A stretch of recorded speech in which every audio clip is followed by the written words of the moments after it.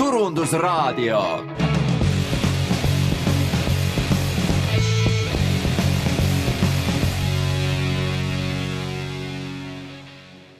Tere tulemast, kallid raadiokuulajad, meie Turundusraadio 298. saatesse. Mina olen saatejuht Anu Malnaarits Marketingi Instituudist ja täna mul on stuudios külaline, kelleks on Marko Ala. Tervist!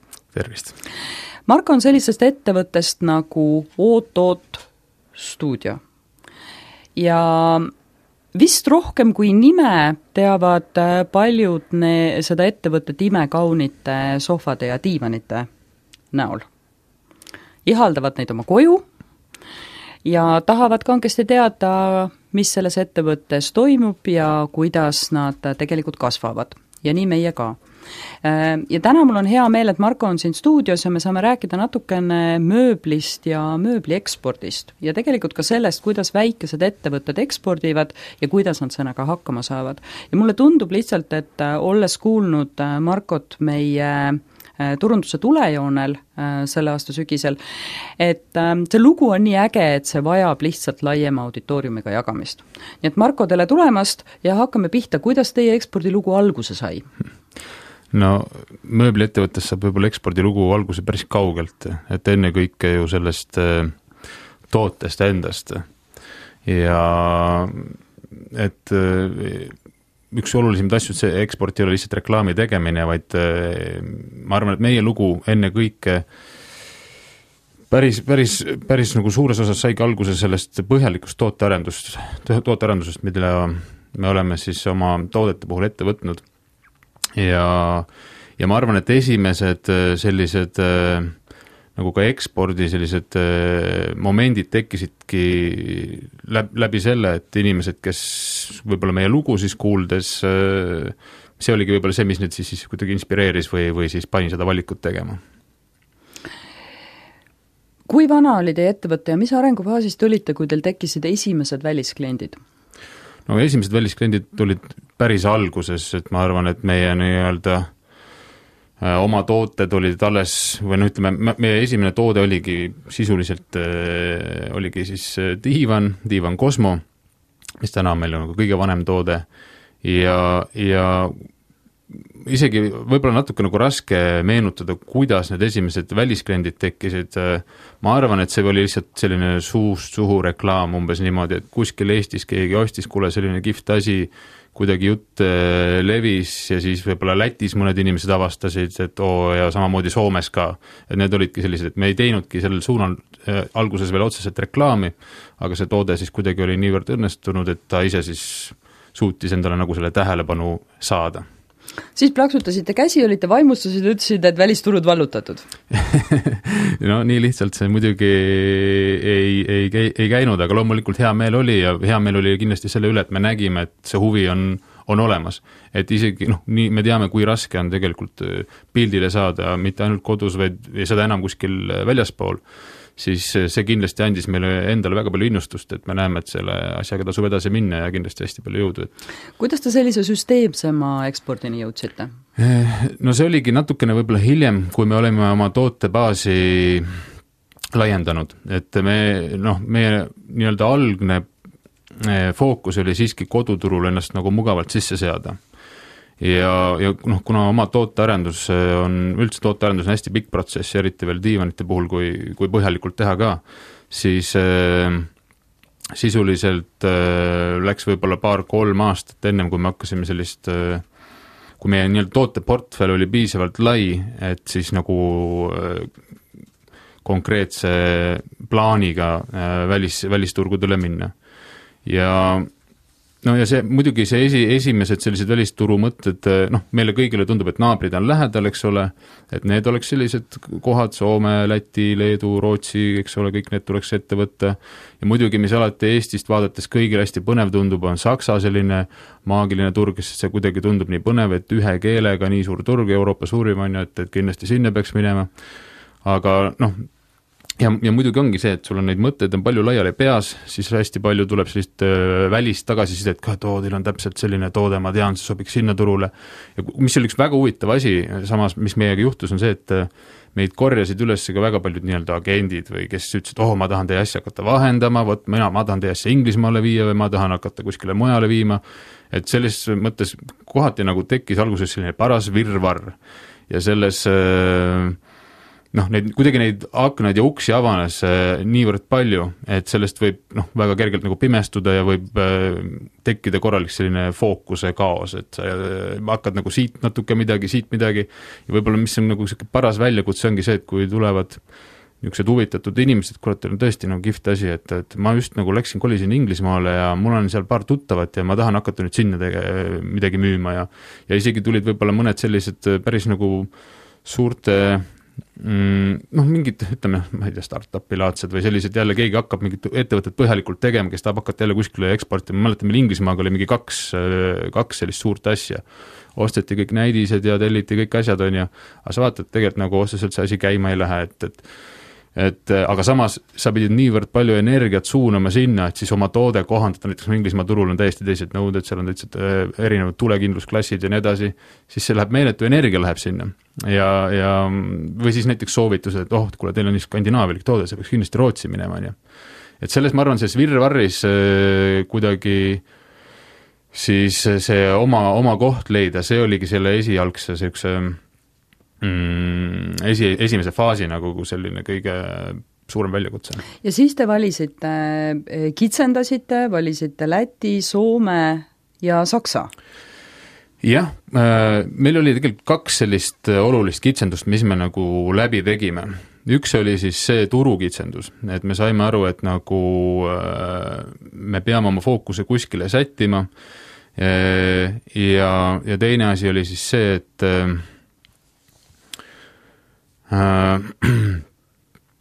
lisaks sellele, et kuna need samad nii-öelda edasimüügi huvilised või siis agendid, kes hästi palju kirjutasid või siis kes juba kellega me olime juba mingi koostöö alustanud, siis läbi selle me saime aru, et võib-olla me ei saa teha kõike korraga. Et sa pead kas siin samamoodi valiku tegema, et kas sa siis teed oma ärimudeli nüüd sellele, et me teemegi siis edasimüüki läbi kellegi, ehk siis seal on nüüd vahendusprotsendid tulevad sisse, kogu su hinnapoliitika nagu muutub läbi selle, mis paneb sa jällegi koduturul, kus sa tahad ise ju otse müüa, hoopis teise positsiooni. Ja siis see oli meie jaoks võib-olla selline päris suur dilemma, kus me pidime aru saama, et kas me hakkame nüüd ise otse ainult müüma, jätame need agendid ja kõik need edasimüüjad vahelt välja või siis me hakkame ka nendega nii-öelda siis väga põhjaliku koostööd tegema. Samas kogemused ühtepidi ja nende agentidega on ju see asi edasimüüjatega, et sinust võib-olla sõltub mingil määral natukene vähem. Ehk igal teisel hetkel võib tema jõud otsa saada või hakkamine või vahetab töökohta või mis iganes. Ja seda võib-olla oligi näha, et kui kellelgi oli väga lai portfell, kus meie olime ka sees, aga tal näiteks teised asjad ei läinud, siis ta ärimudel enam ei toiminud. Ja meile kuidagi tundus, ja teistpidi just see koduturul siis see positsiooni halvenemine, see nagu me saime aru, et pigem nagu teeme hinna koduturu järgi, teeme nii, et me siin nagu töötaks 100% ja siis oma nii-öelda energiaga, oma vahenditega võtame siis ette selle ekspordi teema. Ja sealt siis samamoodi oligi siis ka nende turgude valik, et kui me alustasime, siis meil oligi sellised katsetused erinevatel turgudel, see sama Saksa, mis tundus põnev, samamoodi Soome ja Läti ja ütleme, kui Läti oli meile väga huvitav üllatus, näiteks mis me saime aru, me päris põhjalikult ka nii-öelda sisenemisime sinna või panustasime sinna ja saime aru, et seal lihtsalt puudub meie turule nišš sellise hinnaga, sellistele diivanitele ei olnud seal näiteks kohta. Saksamaaga näiteks läks väga hästi, me nägime niimoodi, et nii kui me reklaami kasutasime, põhiliselt siis Saksamaa ja Soome puhul me kasutasime siis sotsiaalmeedia reklaami, mis meile oli nagu positiivne üllatus, et see toimis. Ja Saksamaa puhul sama hästi, kui reklaam oli peal, siis tellimused tulid, aga seal ongi see sama küsimus, et turg on suur ja Soome puhul oli täpselt sama, et kui reklaam oli peal, siis toimis, aga Soome lihtsalt toimis efektiivsemalt. Ja teine asi, mis me saime aru, et me Soome puhul saame pakkuda lihtsalt paremat teenust, sest see diivani ostmine ei ole lihtsalt diivani ostmine, vaid see on tegelikult päris pikk protsess, kogu see kliendi nii-öelda siis, kogu see kliendi suhtlus, eks ole, kuna diivanit valmistatakse tellimuse peale, kogu see kliendi suhtlus, siis selle toote tarnimine ja pärast hiljem ka võib olla igasuguseid küsimusi, et siis me saime aru, et võib-olla meil on mõistlik keskenduda täna sinna, kus me saame pakkuda nii-öelda parimat lahendust ja mis on meie jaoks nagu kõige efektiivsem. Ja siis lõpuks see raskuskese läkski selle Soome peale. Väga äge. Ja siis te otsustasite selleks hetkeks juba, et te teete seda otse, te müüte läbi oma veebipoe, teil ei ole vahendajaid ja Soome klient saab osta diivani sama hinnaga, mille Eesti klientki. Jah, täpselt. No, tänapäeval on üsna keeruline teha enam sellist asja, et meil on erinevates riikides nagu erinevad hinnad samal tootel. Kõik on ju nii internetipõhine. Ehk siis, kui sul on oma veebis ühed hinnad, siis keegi edasi müüa ei saa müüa kuskil teises riigis mingisuguste teiste hindadega. See jutt, et seal on mingisugune, inimesed juhiti tahab saada kõige soodsamat asja ja meil oli ka nagu näha väga selgelt neid asju, kuidas kliendid lihtsalt lähevad ühele lehele, veebilehele ja nad lähevadki reaalselt sinu selle, ma ei tea, kas või näiteks eestikeelse variandi peale vaatavad, mis need hinnad siis seal on. Et need hinnad peavad paratamatult selles nii-öelda ühtsustavas Euroopas kogu see hinnapoliitika ka ühtsustub, kuigi võib-olla ostujõud ei ole niivõrd ühtsustunud, siis aga sellest tuleb nagu lähtuda ja neid oma siis nii-öelda rakkaid ka vastavalt sellele seada. Töötades nii Soome kui ka Saksa lõpptarbijaga, kui oluline on kohaliku keeleoskus? Kindlasti on see väga oluline, aga meie oleme mõnes mõttes täiesti tagurpidi sellele asjale lähenenud. Kuna meil on kergelt selline nišitoode ja kuna pigem nagu valitakse meie toodet võib-olla sellest disainist lähtuvalt, ehk ütleme nii, et meil on siis sellise disainiga diivan, mida võib-olla parasjagu kellelgi teisel ei ole ja niikuinii selliseid kallimaid diivaneid, mis näevad kihvtid välja, otsivad ikkagi väga nagu huvitatud inimesed, kes reaalselt otsivad, väga täpselt teavad, mida nad tahavad. Ja kui nad tunnevad ära, et see on täpselt see disain või see väljanägemine, siis seal on nendepoolne, kliendipoolne huvi või motiiv on ka väga suur.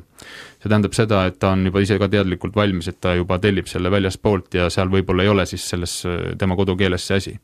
Ehk need on võib-olla, see on nüüd eraldi, kas või siis Soome turul või Saksa turul on eraldi grupp inimesi, kes on siis valmis tellima diivanit teadlikult hoopis kuskilt mujalt, mitte niimoodi, et kuskil, et sa ei müügi seda kuidagi, et just kui see on siin nagu Soome pood, aga ei ole ka, et see ongi nende teadlik valik. Ja just täna nendele võib-olla me olemegi keskendunud, et see on see, kuidas me oleme saanud siis võib-olla ennast justkui kinnistada sellel, ütleme siis näiteks Soome turul.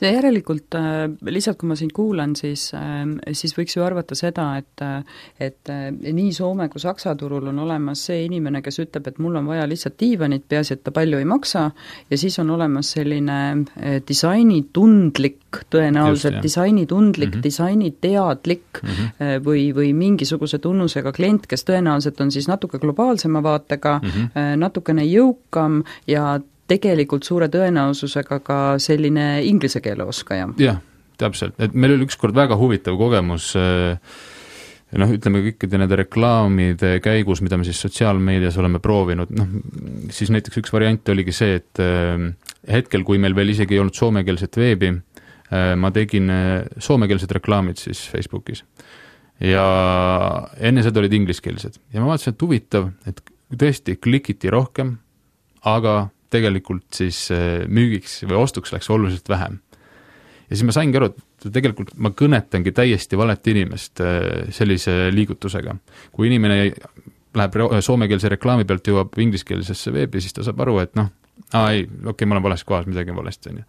Aga inimene, kes juba teadlikult vajutab seda ingliskeelset reklaami, kus on diivan peal, müüakse diivanit inglis keeles, kuigi ta ise on Soomes, siis on juba see selekteerib välja, et see ongi see inimene, kes on valmis seda ostu tegema, et see on tema jaoks.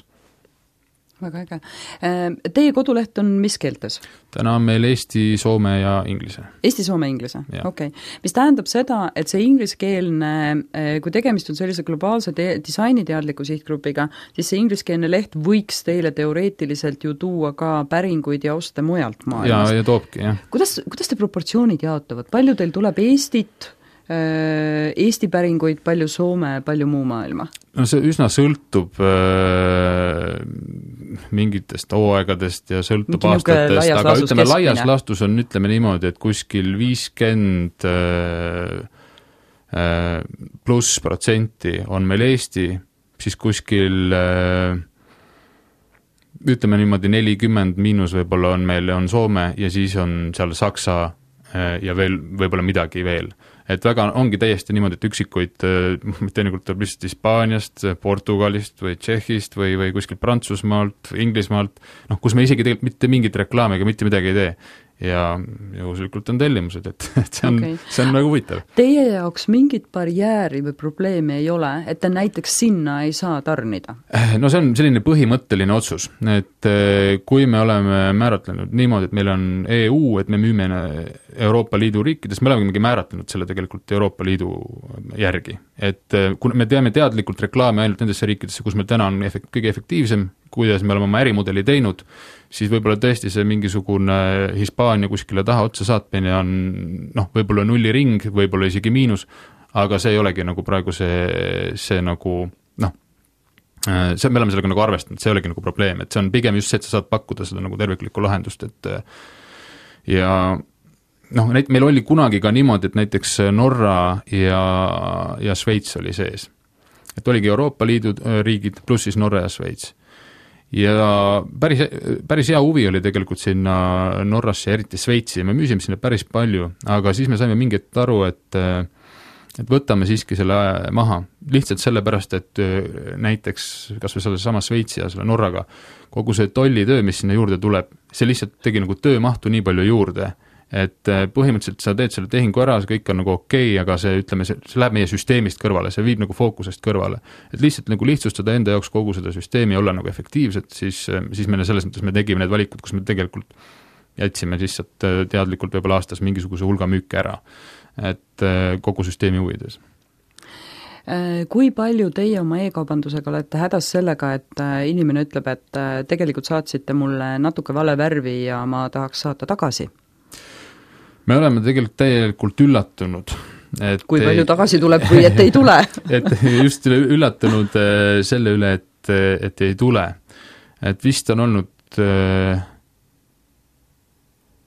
värvi pärast vist ei olegi olnud või vist üks väkki on olnud või midagi sellist, aga arvestades nagu seda mahtu, mingi üks tool, see on nagu äärmiselt väike. Põhimõtteliselt on täna selline süsteem, et kui sa müüd siis made to order ehk siis tellimustoote, siis sa ei pea nagu pakkuma seda võimalust, et saab toote tasuta nii-öelda 14 päeva jooksul tagastada, sest ta on tehtud sinu tellimuse järgi.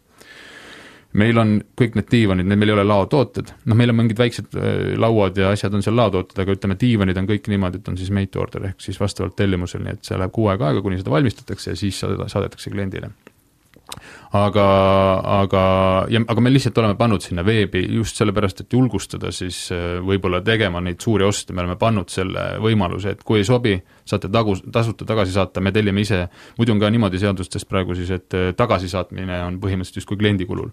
Aga me oleme teinud selle maksimaalselt nende jaoks lihtsaks, et nad põhimõtteliselt siis ei peaks võib-olla, ei oleks mingisuguseid selliseid hirme, et need hirme maha võtta. Ja võib-olla kuna see, et me ise natuke usume ka küllaltki palju oma toodetesse sellesse, et nad pigem kliendid positiivselt üllatuvad, kui pettuvad, siis me oleme seda valmis tegema ja täna on see nagu ennast õigustanud. Väga hea. Ma tahaks korra küsida, aga teie valdkonnas on hästi olulise rolliga kõikvõimalikud arvamusliidrid ja influencerid. Kuidas te nendega töötate eelkõige rahvusvahelisel turul? Eesti on nagu lihtne. Jah, ega me ei ole ausalt öeldes sinna nagu meeletult panustanud, sest et see töö on, see on mingil määral, ütleme, kui me võtame kokku oma täna sellise põhilise märksõna üldse, millest me lähtume kõikide otsuste tegemisel, siis see on efektiivsus. Sest nii me saame pakkuda nagu parima hinnaga, parimat kvaliteeti, parimat disaini. Ja selleks, et seda efektiivsust tagada, siis tuleb paratamatult teha hästi palju valikuid ja need valikud ongi see, et sa pead leidma nagu ühetaolise skeemi, ühetaolise süsteemi, ühetaolised kliendid.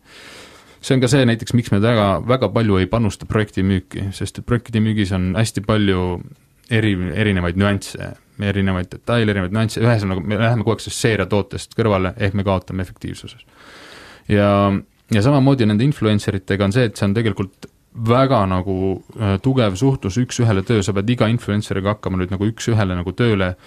Need on kõik justkui sinu eraldi mingil määral agendid ja see on nagu meeletu energia, mis sinna läheb versus see, et me teeme väga selge reklaami, mis kõnetab kohe meie klienti, siis ongi see suund, mida me oleme valinud. Et me otseselt nendega ei tee tööd, aga aeg-ajalt mõned ise võtavad ühendust ja Soomest on päris palju, kes on võtnud ühendust, kuulge, tehke allahindlust, et ma teen siin reklaami teie tootele ja vägev. Teete siis allahindlust või ei tee?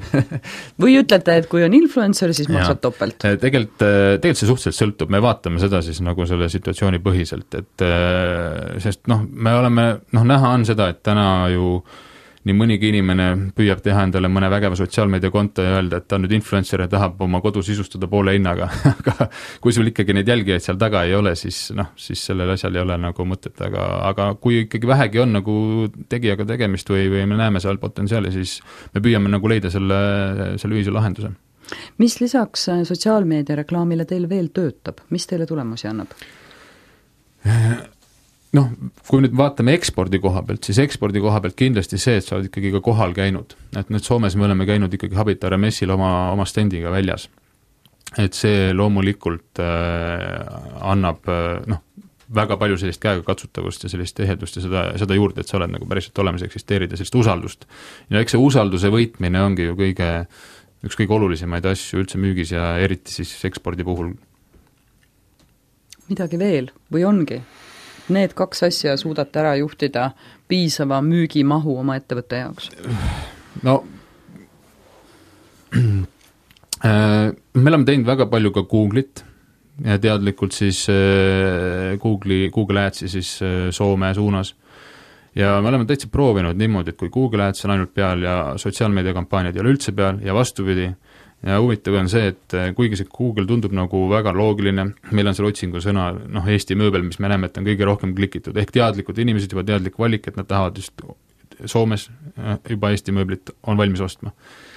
Aga samas see kuidagi, see tulemus ei ole võib-olla nii tugev või nii suur, et kui me näeme, sest et ütleme, seal on seesama teema, et see on ikkagi väga selline ähmane mõiste, lai mõiste see Eesti mööbel või ütleme, kui sa lihtsalt sõnadega otsid, siis on väga raske jõuda võib-olla sellise spetsiifilise disainini. Aga kui sa näed nüüd, ma ei tea, Instagramis või Facebookis pilti diivanist, mis kohe näed, mida sa tunned ära, et kuule, see on see minu diivan, siis see nagu töötab nii palju otsemalt või nii palju konkreetsemalt, et see on täna tundunud meie jaoks kõige nagu... Ehk siis kõik visuaalsed kanalid ikkagi. Jah, visuaalne on, seda enam, kui sa nagu müüd nii-öelda seda asja, mis on silmaga nauditav, siis see visuaalne pool on äärmiselt oluline.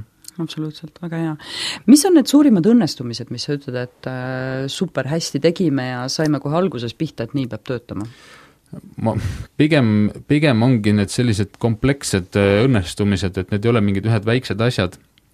Muidugi väike asi, ütleme, et see on väike asi, aga mille üle me kindlasti rõõmu tunneme, ongi see, et me sellest virvarrist välja tulime nendest erinevatest võimalustest, mis kõik ees olid ja kõik, mida kõik pakkusid. Kui täna keegi, isegi täna tuleb meil väga palju kirju sellel suunal, et teil on kihvtid tooted, ma tahaks teid müüma hakata, kas teil Soomes juba kuskil asjad väljas on? Ja nii hea on lihtsalt kirjutada, et ei. Thank you. Not interested. ja see tundub nagu nii, et kuidas sa siis ei ole huvitatud, nagu ebaloogiline on, aga see, et sa oled nagu enda ära otsustanud oma fookuse, saanud aru, kuidas sinu mudel või mis sinu jaoks toimib. Et see teeb nagu igapäevatöö palju lihtsamaks, selle fookuse hoidmine. Aga teine asi, mis on nagu väga suur õnnestumine, ongi see, et kui see on see toode ise ikkagi. Ehk siis see eriti sellise disaini puhul, kui sa ikkagi panustad, ma ei tea, 1,5 aastat, arendad ühte toodet, töötad välja ühte tugitooli. Ja siis, kui sa näed, et seda võetakse hästi vastu nii Soomes kui Eestis, selle üle ma arvan, see on nagu võib-olla see parim tunne, et sa, sul on mida siis sinna reklaami panna või mida müüa või et see töö on kandnud vilja ja ma arvan, et seda peab nagu kõige suuremaks õnnestumiseks, sest et see toode ju ise saab juba väga põhjalikust lähteülesandest ja seesama lähteülesanne, selle sa ju kaardistadki eelnevalt selle eelneva info ja kogemuse põhjal, mida sa siis kogudki sellest tagasisidest oma klientidelt nii Eestist kui väljaspoolt. Ja kui sa selle lähteülesanne oled suutnud ilusti kokku panna ja realiseerida vägeva tootena, siis ma arvan, see ongi selline terviklik õnnestumine. Kui kiiresti teil kollektsioon uueneb? Ehk siis kui palju tooteid sul korraga arenduses on? Arenduses on päris palju tooteid, aga reaalsuses on ikka nii, et aastas tuleb võib-olla 1 või 2, ehk saab teha kiiremini, aga me oleme võib-olla täna nagu võtnud pigem selle suuna, et meie eesmärk ei ole siis nii-öelda kvantiteet, et meil on hästi suur ja lai valik, pakume kõike, vaid meil on hästi nii-öelda konkreetne stiil, mida me viljeleme, hästi selge sihtgrupp, kellele me oma asju teeme, kõik muu on boonus ja pluss, ja mõte ongi see, et me tahame teha hästi nagu põhjalikult ja korralikult, et siis mitte sellist toodet, mis on nii-öelda lühiajaline, et natukene aega müüb ja siis võib-olla järgmine või teine asi ongi see, et kui sul on toode, mis müüb natuke, siis sul on teine toode, mis müüb natuke ja kolmas toode, mis müüb natuke. Selle asemel, et tee see toode nagu parem korralikult, analüüsi see asi paremini läbi, pane lähteülesanne paremini kokku ja sul on üks toode, mis siis müüb võib-olla lõppkokkuvõttes sama palju või isegi võib-olla gramm vähem, aga sul on see asi palju efektiivsem kui see, et sa haldad mingisugust meeletut tootemerd. Absoluutselt. Kui palju teie tüüpi toote puhul on kordusoste? Kas inimesed tulevad tagasi, sellepärast et see on hästi käekirjapõhine toode, eks ju? See kas meeldib või jätab külmaks? Põhimõtteliselt 2 gruppi. Et palju on neid, kes ütleb, et mul üks diivan nüüd oli, nüüd ma tahaks tooli, nüüd ma tahaks midagi juurde? Kusjuures hämmastavalt palju, et võib ju mõelda kohati niimoodi, et kui me vaatame täna sellist turumajandust, mis on selline selles suunas väga palju liikunud, et toodete kvaliteet pole enam niivõrd oluline ja kestvus, et pigem lihtsalt ongi hea, kui inimesed käivad ja ostavad tihedamini, siis me oleme püüdnud pigem vastupidi teha, et anname endast kõik, et see toode maksimaalselt kestaks, sest et me ei muretse selle pärast, et turg nagu otsa saaks, et see oleks ju väga tore, kui enam diivanid ei peaks tegema, kes kõigil kestaks, siis saaks ju midagi muud teha. Aga mida me näeme, ongi hästi huvitav, et inimesed tulevad siiski väga ruttu tagasi. Ja nad tulevadki tagasi, üks asi on see, et ma ostan sinna juurde selle tooli või mingi muu asja. Aga on väga suur hulk inimesi, kes vahetavad väga tihti näiteks elamist. Või siis kellel ongi mitu elamist või siis kes sisustavad üürikorterid. Ja kui neil on juba mingi hea kogemus ühes kohas, siis nad nagu hea meelega tulevad tagasi. Ja selliseid kliente on nagu äärmiselt palju ja selle üle meil on ainult hea meel. Väga.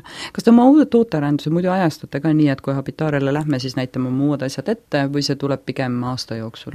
Kindlasti me alati nagu võtame sellised eesmärgid küll, et see on ju väga mõistlik, eks ole.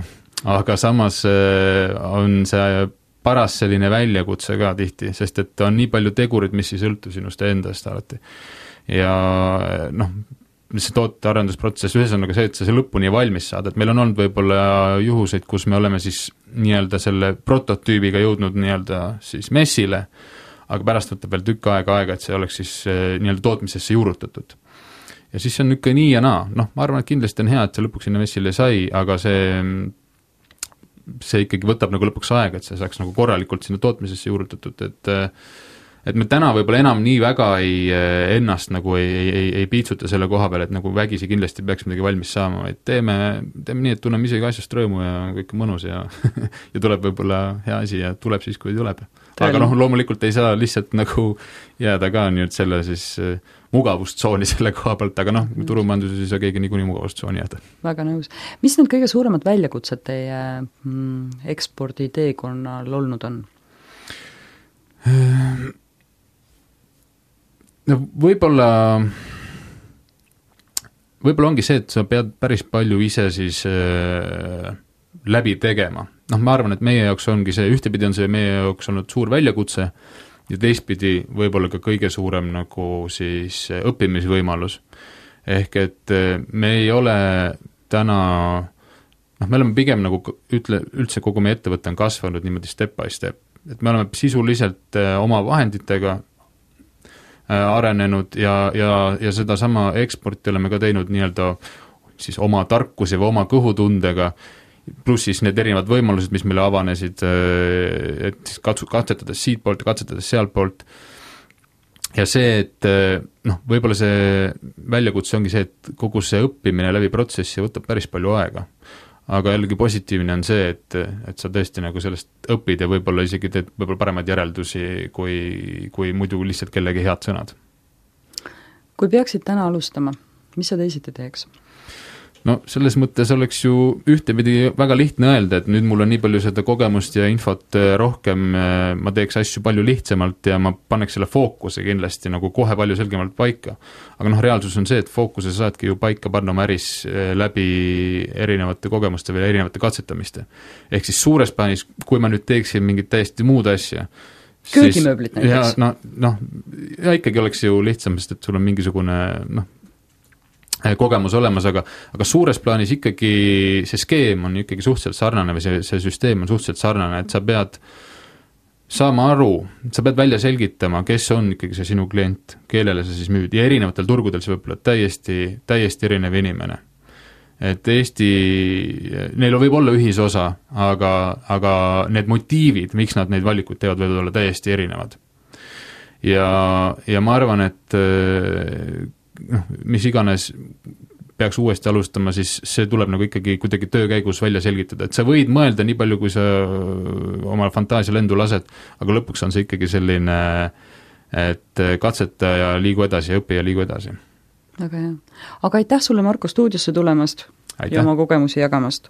Ja kallid saatekuulajad, teie olge meiega taaskord nädala pärast, seniks aga kuulake meid Delfi taskust, SoundCloudist ja Spotifyst.